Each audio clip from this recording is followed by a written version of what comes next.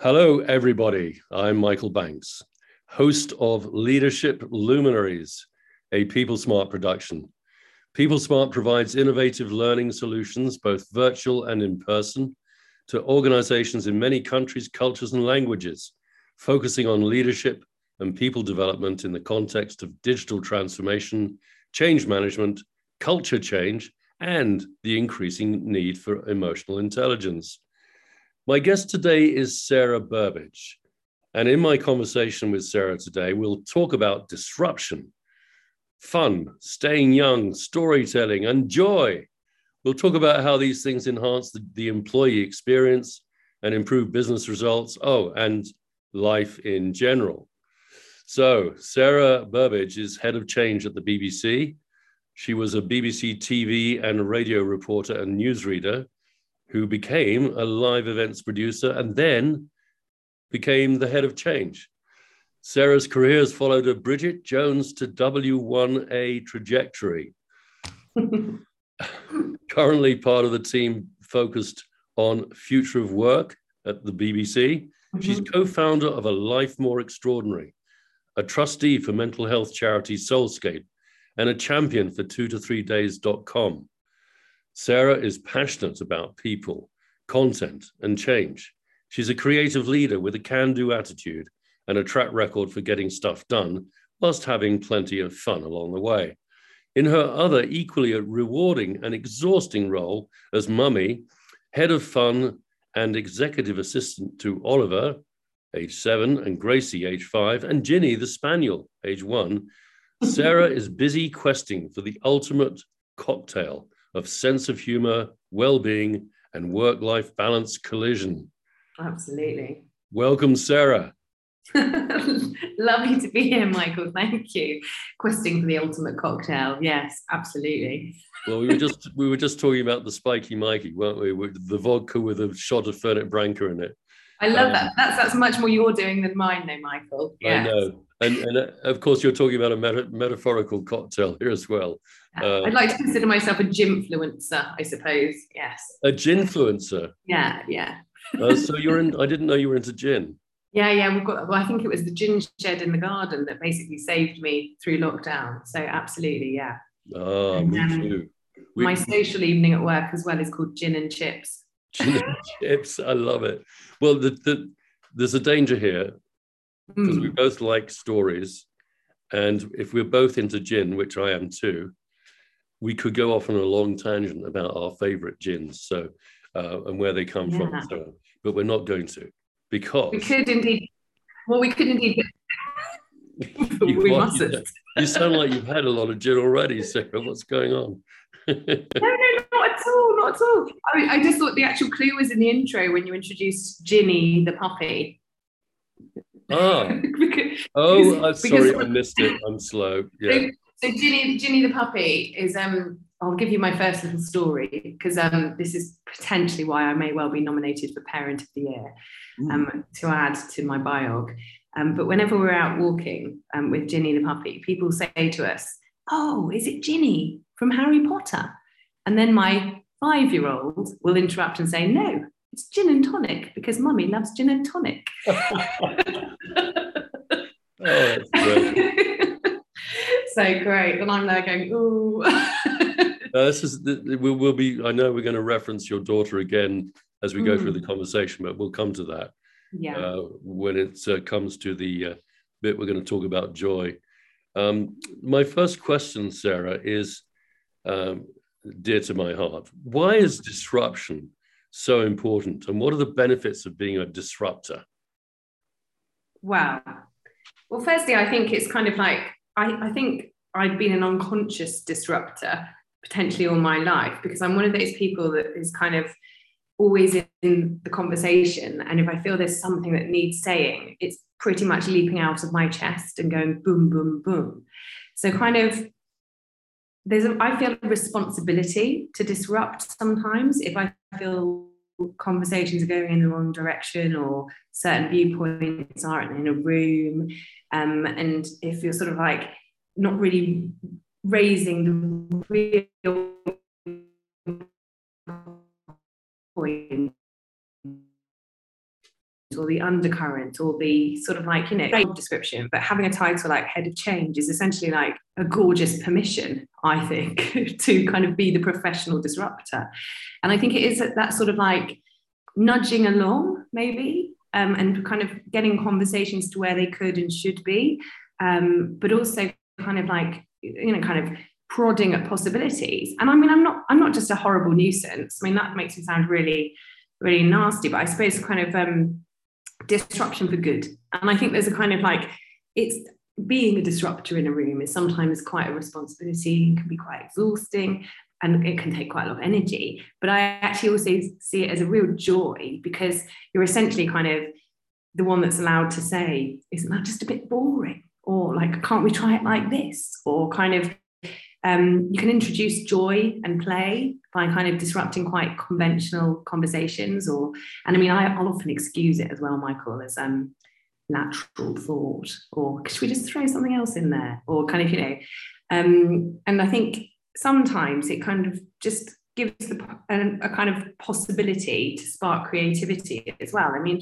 I've been really privileged in my career, as you sort of said, like worked on really big creative live projects where a big idea will sometimes just get the backing and you have to deliver it. And I think sometimes that knowing that great outcomes can come out of sort of almost what seems at first as quite a daring concept or a thought, is really exciting. I mean, I was in an interview when I interviewed to work on BBC School Report, which lets young people report the news.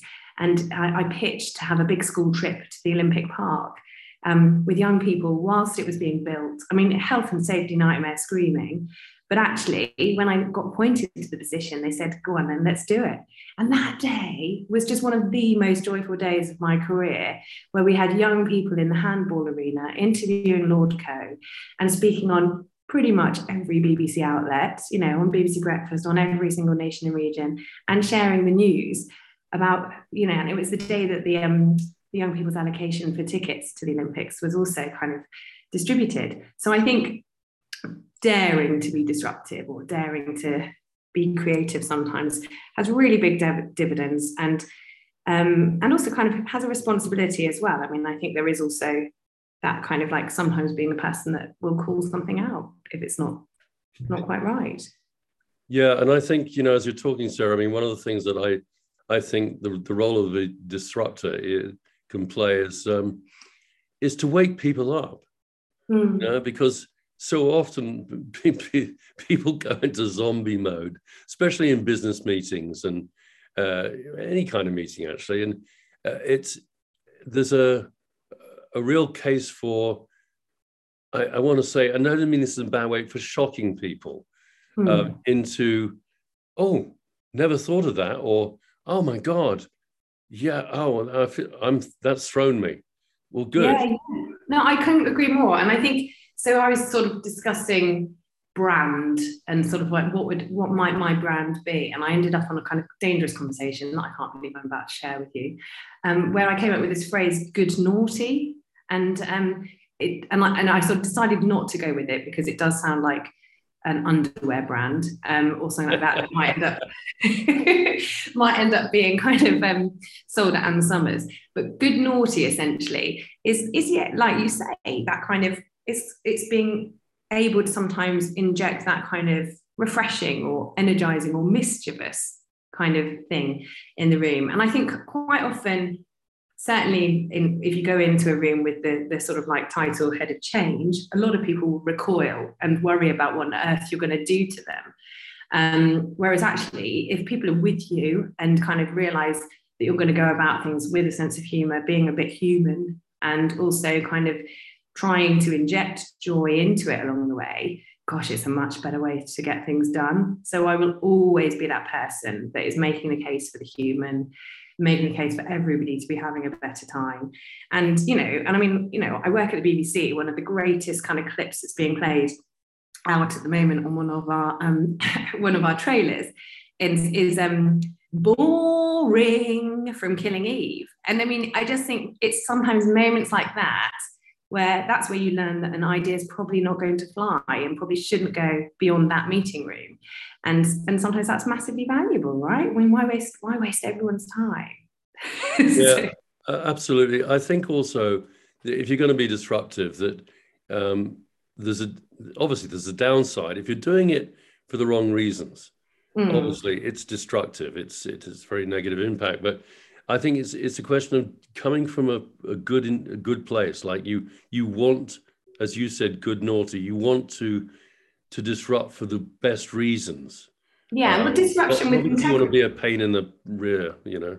Oh no, I'm sure some people think I am, totally. But I think, yeah, disruption with integrity. And I think kind of as long as it's coming from the right place and not just to make chaos. So like when I was the senior change manager on making putting the first digital newsroom into the BBC, and I got to work with some fantastic people. But one of the greatest insights that actually drove that transformation was a mix of insights from audience and staff.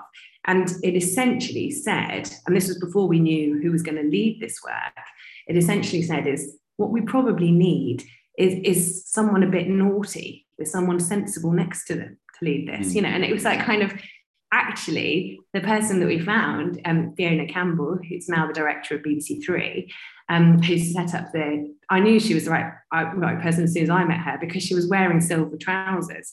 And I mean, you know, just that doesn't happen a lot in the newsroom.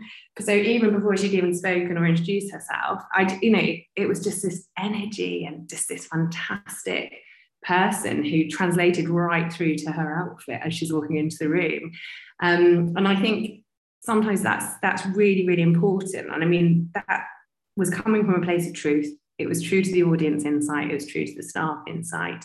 And it spoke of actually making sure there was someone a bit different leading this mission to digital.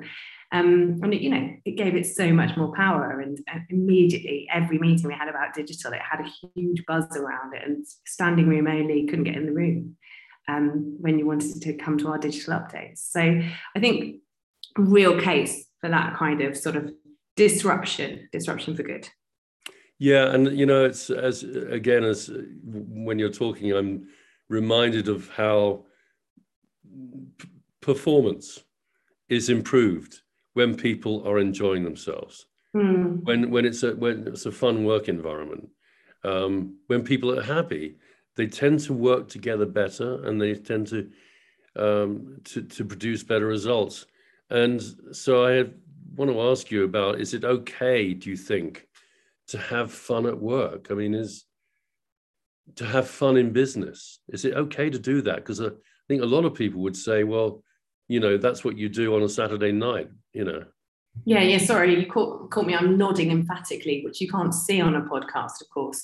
But you absolutely, I do believe it's okay to have fun. I mean, I don't think you need to bring a whole Saturday night, probably not all the shots to work, but all the dancing on the bars. But I think,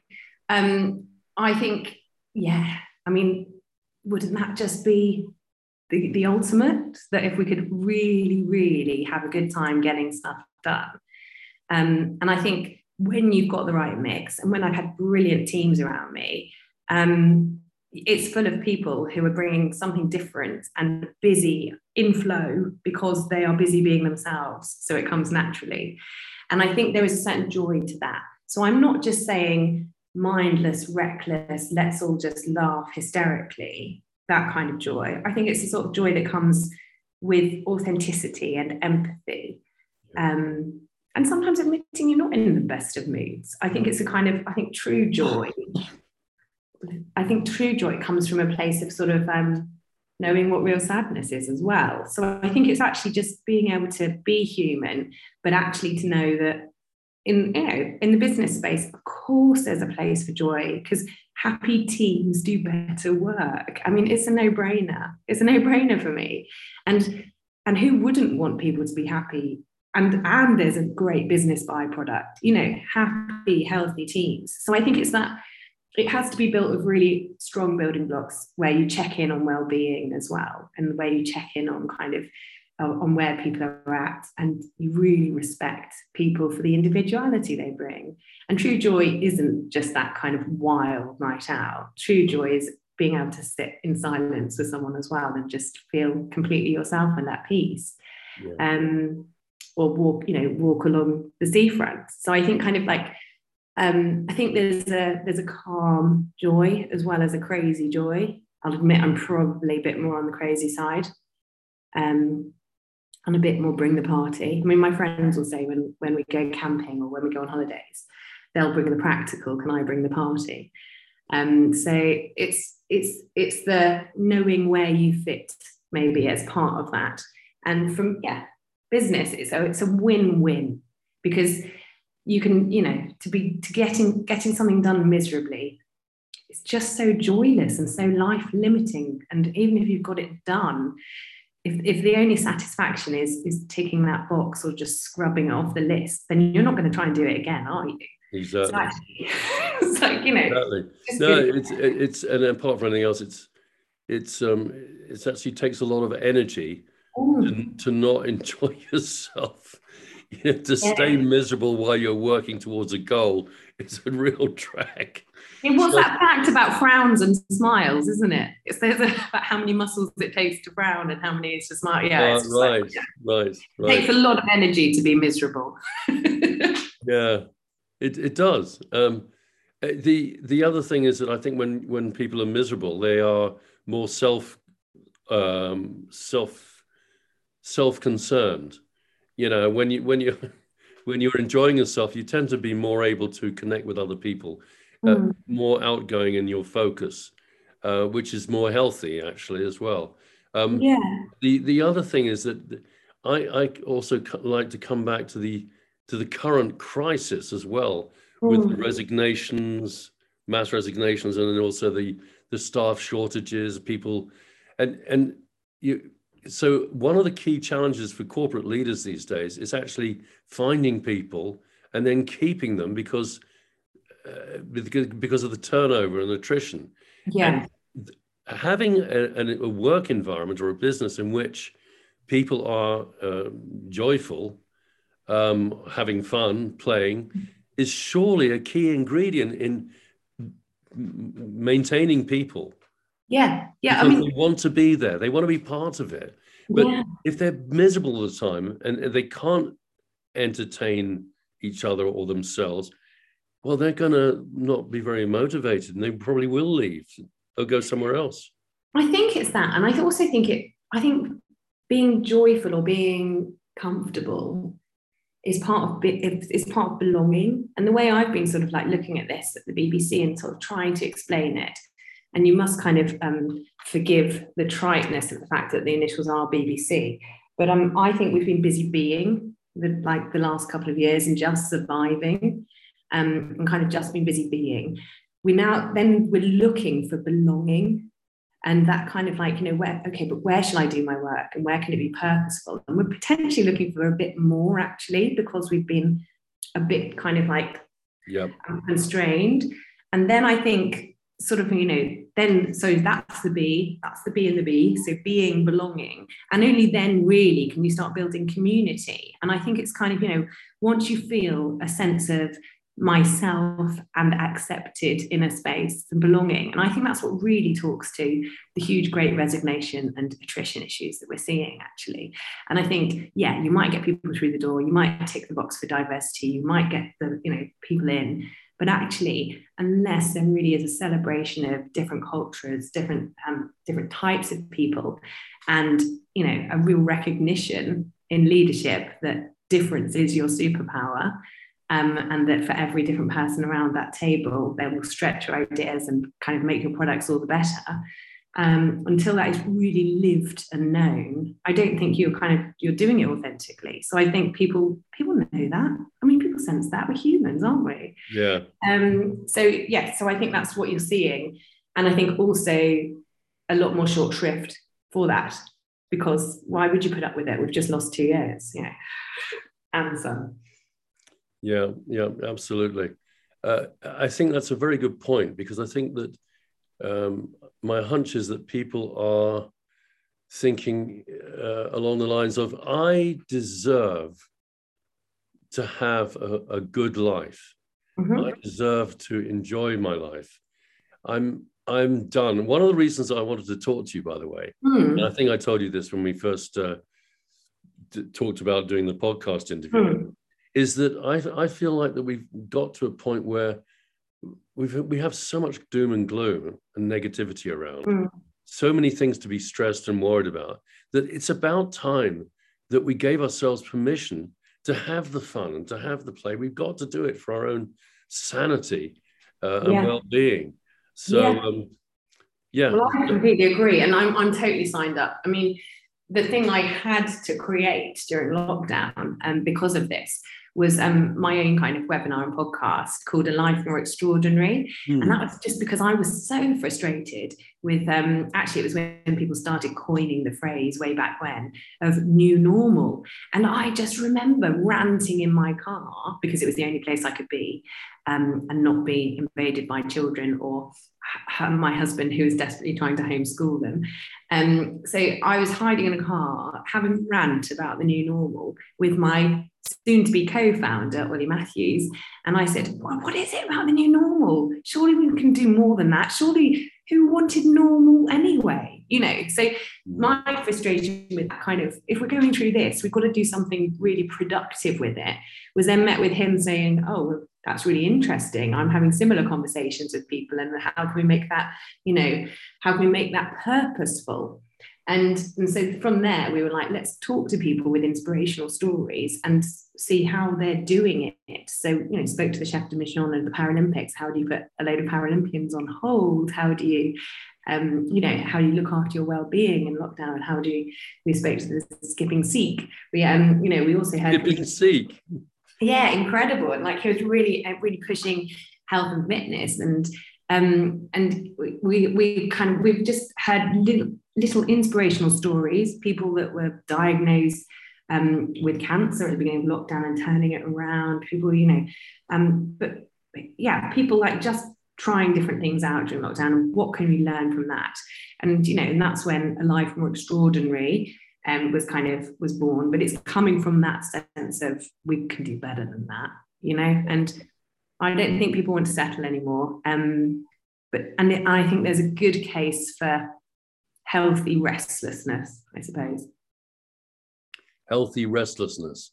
Yeah, it sounds a bit like another good Naughty, doesn't it? No, I don't think healthy restlessness. I think it makes sense. Again, one of the things that's happened, I think, is over the last couple of years, is that it's become relatively easy to be sort of somnambulistic, or not, that's the wrong word, to be so comfortable in your own home that your ability to go out and have an adventure is sort of, maybe you're not motivated to do that anymore to the degree you were. Yeah. And I think so the restlessness is important. Otherwise, I think a lot of people have resigned themselves to actually having a sort of rather sedentary life.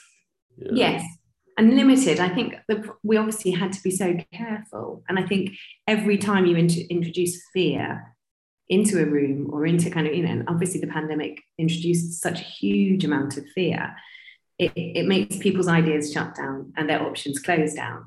And I think just being able to free people up, I mean, you hear it a lot in the change space because it's, you know, freedom to fail and freedom, but what that really means is freedom to innovate and freedom to adventure and explore. And, you know, that's what we see, you know, that's what we see in our young people. That's what we see in youth and people, you know, wanting to sort of explore and adventure. And I remember there's a really funny picture we took really early on in homeschooling, when we were putting quite a lot of effort in, and, you know, we weren't totally exhausted and frustrated. And right at the beginning of the pandemic, what do you do with a sort of 3-year-old and 5-year-old? And I've got this gorgeous picture of them both in their science goggles or whatever we could improvise with. And they were making, you know, they were experimenting with ketchup and whatever things they could find around the kitchen to make a vaccine for coronavirus. And I mean, you know, we were playing with that, and they were learning about mixtures and potions, and you know, and I think it's tagged on my social media as, you know, we've got our best people on it. We're crazy. But it's that idea of there was something so horrible going on, but instinctively as a mum, I knew I needed to do something kind of proactive with it. And and they were all about making potions. And so in explaining it to them, you kind of, it was a safe-ish way to explain it to them. It's slightly dangerous because they do actually think they created the vaccine for coronavirus. So I have had to explain that to them since. They were next to be asking for royalties. Yeah. Well, so we talked about this before, but on the theme of being joyful, I'd like you to tell the audience that story you told me about your daughter's. About being joyful.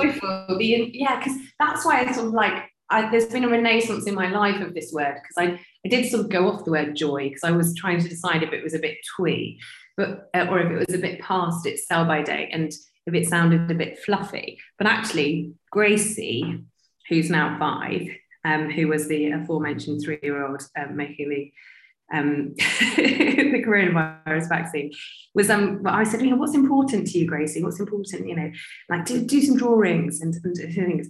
And she basically just wrote on this page, joyful is impoitoing. And because that's how she'd heard me say it. So it was spelt beautifully in itself, and it was so joyous to just see. And it was IMPOITOOOONG. So impoitoing, which I've started taking on. I was like, but joyful is impoitoing. And I thought, joyful is important, isn't it? And there was this picture of just a girl dancing. And one of the things we did try and do a lot during the pandemic is dance in the kitchen. And I do have the poster in the kitchen that says this kitchen is for dancing. And we did do a lot of kitchen discos. And that was a real truth, wasn't it? I mean, Sophie Ellis-Bextor set up the kitchen disco in her kitchen on BBC Radio. But we did. And the fact that had stuck and that was important to her, I thought, and we've got to hold on to that, haven't we? Because we do try and sort of crush the joy out of everything in favour of being something sensible. And I just thought, actually, it's an incredible wake-up call when you've got sort of a 5-year-old saying that's her fundamental. And I just think that's it's not something that's lightweight, actually, in my mind. It's so important. When I was surrounded by friends who are experiencing burnout, friends, and I kind of hearing of kind of suicidal thoughts and hearing of people really struggling with their mental well-being, joyful is pretty damn impoitoing.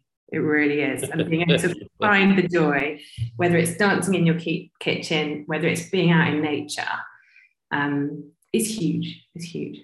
Yeah. And I was also interested because, obviously that you are one of this, I'm sure there's many people listening to this who, women who are mothers, who have to balance professional lives with having kids. And I know the kids are really important to you. And I think, correct me if I'm wrong, but you do see how your children can add or give you insight that enhances your working life and your business life. Can you elaborate on that a little bit? Well, no, I absolutely do think they can. And I think if you look at the power of the growth mindset, things like that, it's all about learning, growing, nurturing curiosity. And I think there is something about kind of, you only stay interesting if you're interested and kind of engaged. So I think kind of when I see them learning is when they're having fun.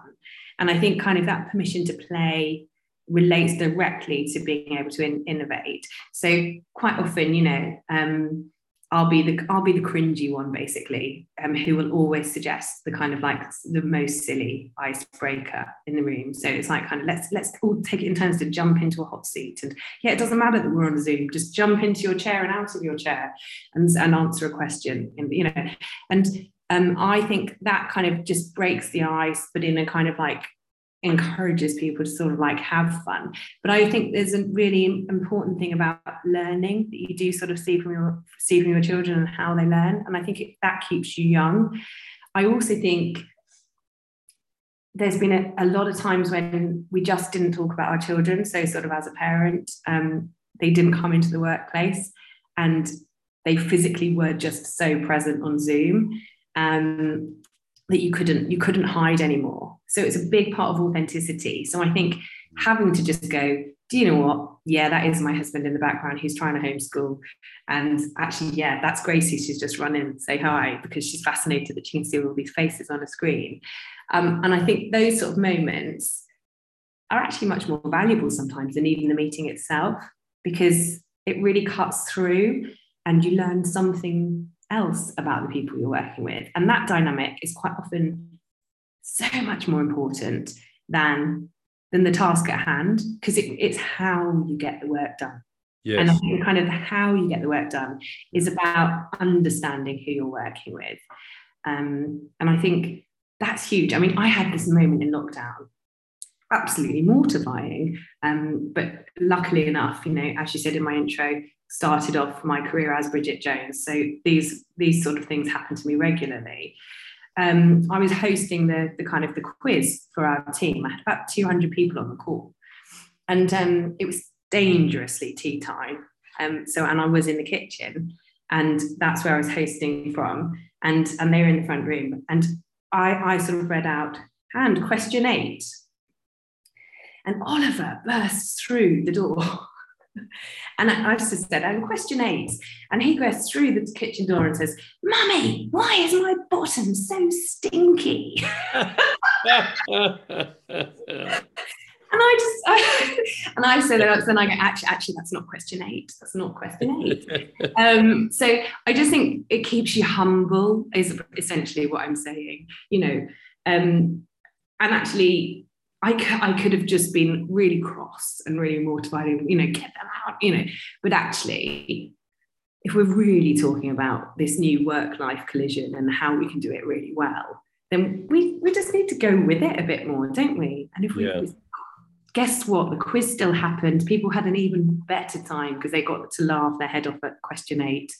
And I think, you know, and breaks the ice a bit, doesn't it? And I think sometimes we're so busy hiding who we really are, and we should just get to know each other. Everyone's lovely. I totally agree. I mean, I was going to ask you if, in addition to your kids and your husband, I mean, does Ginny ever appear on Zoom calls? Ginny is regularly on Zoom calls, and I get, do you know what? Ginny the puppy probably gets the most fan mail in our house. So even after my meetings, people will be messaging me going, oh, she's so cute. What's her breed? And then they'll send me pictures. And I've had so many pictures of people's dogs since I got Ginny just over a year ago, because they all want to share, and it's gorgeous. And I love dogs. You know, so it's great, you know, and she's lovely, and she's a great presence, you know. So I think not having to hide who you are cuts through the authenticity. And I think also gives you real joy because it establishes a sense of belonging, doesn't it? You can say who you really are. You haven't got to hide. You haven't got to sneak out. It's not like, you know, making excuses to sort of like go and do the school run, because actually the meeting can start 5 minutes later, you know, and I think, you know, and then they go to their club, or then they go, but it's fine, isn't it? I'm a champion for 23days.com as well, just so you know. So just declaring. What is that? I don't. So it's a great company that essentially places senior women in part-time roles, and I'm just a huge advocate for flexible working. And I think it's not just a women or a parent thing. Actually, I think if we can find a way to really crack flexible working, massive gift for everybody. And I think if that's the biggest gift that the pandemic can give us, alongside an appreciation for nature, probably, I think that's just huge, because that can massively shake up the way we work. And, you know, that is the potential future of not even just how we work, but the future of how we live. You know, that's huge. We spend so much time doing our jobs. If they can be joyful, but if they can be properly interwoven without it being too much of a mess, or woven as much as you actually want to, but just working in such a way that it does work, then that's great, isn't it? And so many companies did do very well during the pandemic because people found different ways. I would worry that we do go back to a new normal and really underachieve there. And that would be really much more terrifying to me than completely, seeing how much better it could be. Yeah, I think the genie's out of the bottle. I mean, I was just thinking as you were speaking that, it's so liberating for me now. I can actually say to someone, I'm sorry, I can't meet this afternoon. I've got to watch the test match. Amazing. I watch the cricket. Yeah. And I feel okay about doing that, about saying that. I can't believe you're a cricket fan. I'm just going to judge you, Michael, for saying it. I mean, how funny that you couldn't say that as well. No, I mean, of course you couldn't. Like, it's something that was so important to you. Yeah. Or anything like that. I mean, we were in this sort of business straitjacket. I mean, I actually just got to mention something that horrified me. I think it was yesterday in the news. Is it Marine Le Pen, the French politician who's vying for a top spot with Macron, the French president. And apparently she's asked all her staff to, from now on, to wear suits and ties. And I honestly had it was like what do they say when you had a flashback? Yes, yeah. I had a flashback to the days when I used to work a lot with Goldman Sachs on Wall Street, and regardless of the weather, so and literally there were times when it was 100 degrees in Manhattan and 100% humidity, you'd still have to wear a suit and tie. Yeah. And you have this horrible collar with a tie. And the feeling of being constricted was just horrible. Yeah. And I thought to myself, oh my God, how horribly hellish to have to return to that. Yeah. And how unnecessary to have to wear a tie. Yeah, well, and also listen to the word. I mean, it is a tie, and it's tying up, it's constraining you, it's a tie. And I mean, I'm obsessed with words and language and storytelling, obviously, but just hearing you say that, it's so obvious, isn't it? It's a tie, and it's literally that kind of trying to constrain people, telling them what to wear.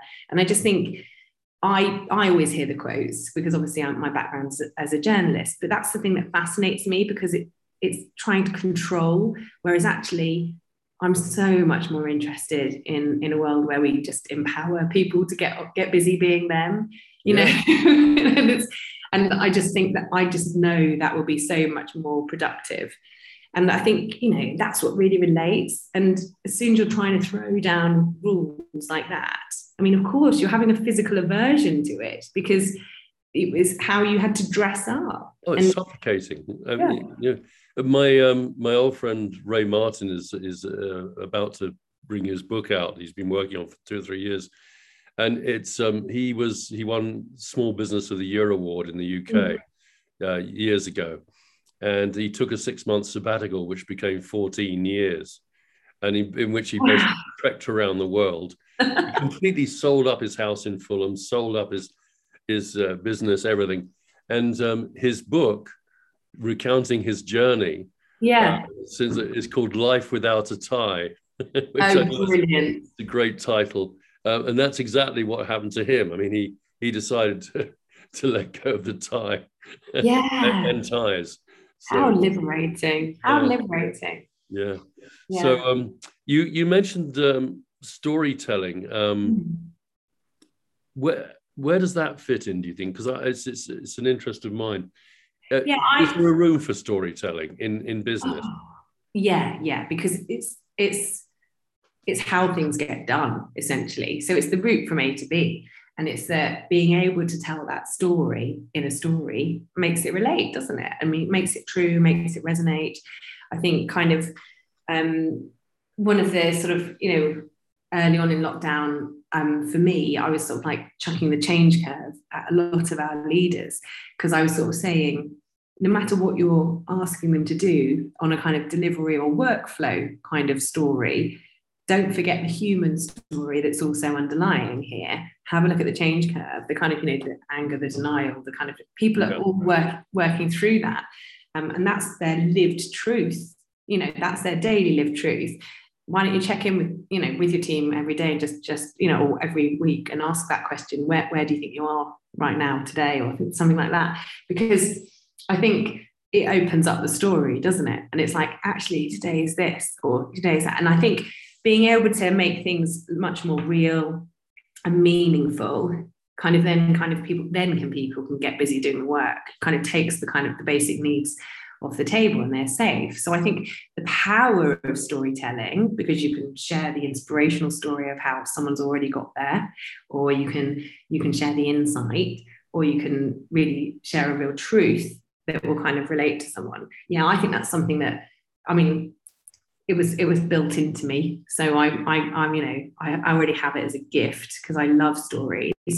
And I love to regale them, but love also to just hear people's stories. And I am still always that nosy journalist going, when you said that, what did you mean by that? And tell me a bit more about this. And yeah, it's quite an obsession for me, because I'll be in a meeting and I'll always be thinking, how do we tell that as a film? Or, what's the top line? Or, if I was having to tell my friend at a pub, how am I going to say that in 30 seconds, to make them interested? And I think that's the power of storytelling, because people don't want to, you just don't get the same buzz from a spreadsheet. It's essentially what I'm saying. It's the kind of like, I care about the facts and the stats and things like that hugely. And I think they're part of the storytelling.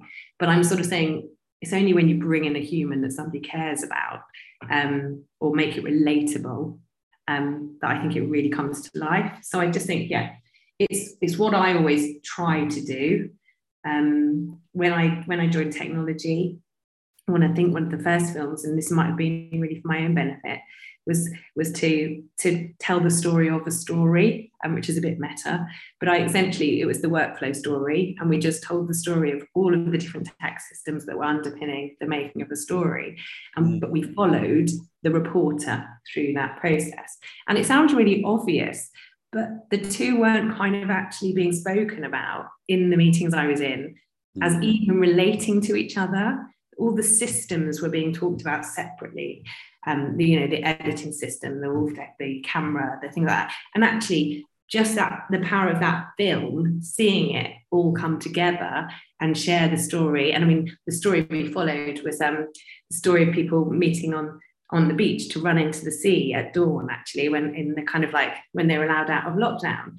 And like just seeing that kind of, people embracing nature and telling that story, but looking at it through its phases as a story in itself was really powerful. And I think that's because we followed that one journalist, but we also followed the people's story.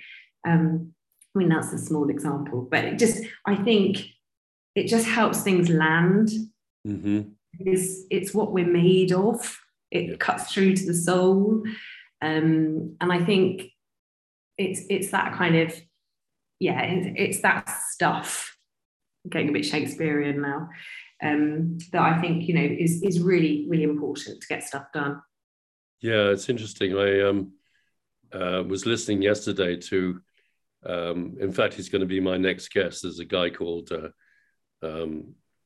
Emil Brock, who works for a Dutch company called SUSE, and they've got their own in-house rock band, and they do parodies. So they take popular rock songs and they change the words into technology, because they're a tech firm. Right. And the one, his latest favorite, which I'm actually hoping to play a clip of, and when I do the interview with him, is of that song by Linkin Park. Oh yeah. I can't sing it. I can't remember what the name is exactly, but they're a really good band. I mean, they are really good musicians and great vocalists. They could be the band itself, like Linkin Park. Amazing. They do stuff like from Rage Against the Machine, and killing in the name of coding in the name of, they use it instead of killing in the name, it's coding in the name. Yeah. But why I'm mentioning it at all is that this Linkin Park parody actually tells the story of their company.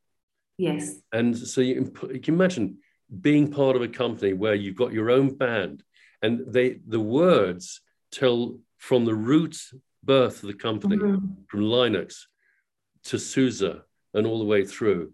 And it's just an incredible vehicle for telling. I love it. I absolutely love it. And actually, we do that in my family. We rewrite song lyrics. So when my uncle was 40 to the tune of Locomotion, we did Grab the Grecian Lotion, John B. And things like that. So there's always and my dad, who's a little verbose, my mum did a spoof of "You Say It Best When You Say Nothing at All" for him, which is Ronan Keating. But all of my webinars are named after song lyrics on Life More Extraordinary. So we actually did do Rage Against the Machine. How angry is your social media feed? And it was when everybody was talking out about equality, Black Lives Matters, climate change, and it was like kind of everybody's, really, talking about causes. But equally, we did The Kids Are All Right, Aren't They? Which was looking at homeschooling. So I do think, there's a real truth in that, isn't it? Because it's what you grow up with, how you understand the world and translate it. But it definitely appeals to me. I mean, I'm about to speak at a conference next week, and the title is "Are We Zoomers or Are We Dancers?" And that's from the Killers track. Yeah. And that's because I think the way we express things is kind of through the art of storytelling and song lyrics. Song lyrics are absolutely made of gold dust, aren't they, in that respect? So I absolutely love the song lyrics. So we did one of the early ones that we did at the beginning of lockdown was looking at kind of resilience and bounce back. We did "I Get Locked Down, but I Get Up Again." But then actually that was stolen from one of the quiz names on that aforementioned quiz. But people are creative, and being able to sort of take the joy out of really difficult moments is making it relate, isn't it, to stories that you've been told, songs that you've been singing. So I think I absolutely love that. I have to go and write a song now. Okay. Before you go and write a song, I'm just going to wrap it up here. I have been speaking with Sarah Burbidge, who's head of change at the BBC, and we've been talking and having some fun. And we've been talking about fun and play and being disruptive and things like that, and storytelling and these things and how they play a role in our work lives and, of course, in our personal lives as well. And finally, Sarah, is there anything you'd like to say before we sign off? No, it's been really great fun. Did I say anything that sounded sensible? Hope not. No, thank God. Great speaking to you, Michael. Thank you. Oh, you're very welcome. Well, you're not going to get away with it either. If you're willing, we need to know how to get hold of you, the audience. Yeah, sure. So you can find me. So you can search lifemoreextraordinary.co.uk. You can find me through the BBC or on LinkedIn, Sarah Burbidge. And yes, I am head of change. Do check me out, and it'd be great to hear from you. And spell the name as well. So. Oh, go on then. It is a tricky one. So it's Burb with an edge. BURBEDGE. Okay, great. Yeah, because our listeners are all over the planet. So some people, find it easier to understand English than others. Sure. So yes, sarah.burbidge@bbc.co.uk. Fantastic. Well, thank you so much. This has been a real pleasure on a relatively gloomy day to certainly brighten my life up. So thank you very much. And I hope everyone's enjoyed it who's been listening. Michael, thank you. Yeah, you're very welcome. So I am going to press the stop recording button now.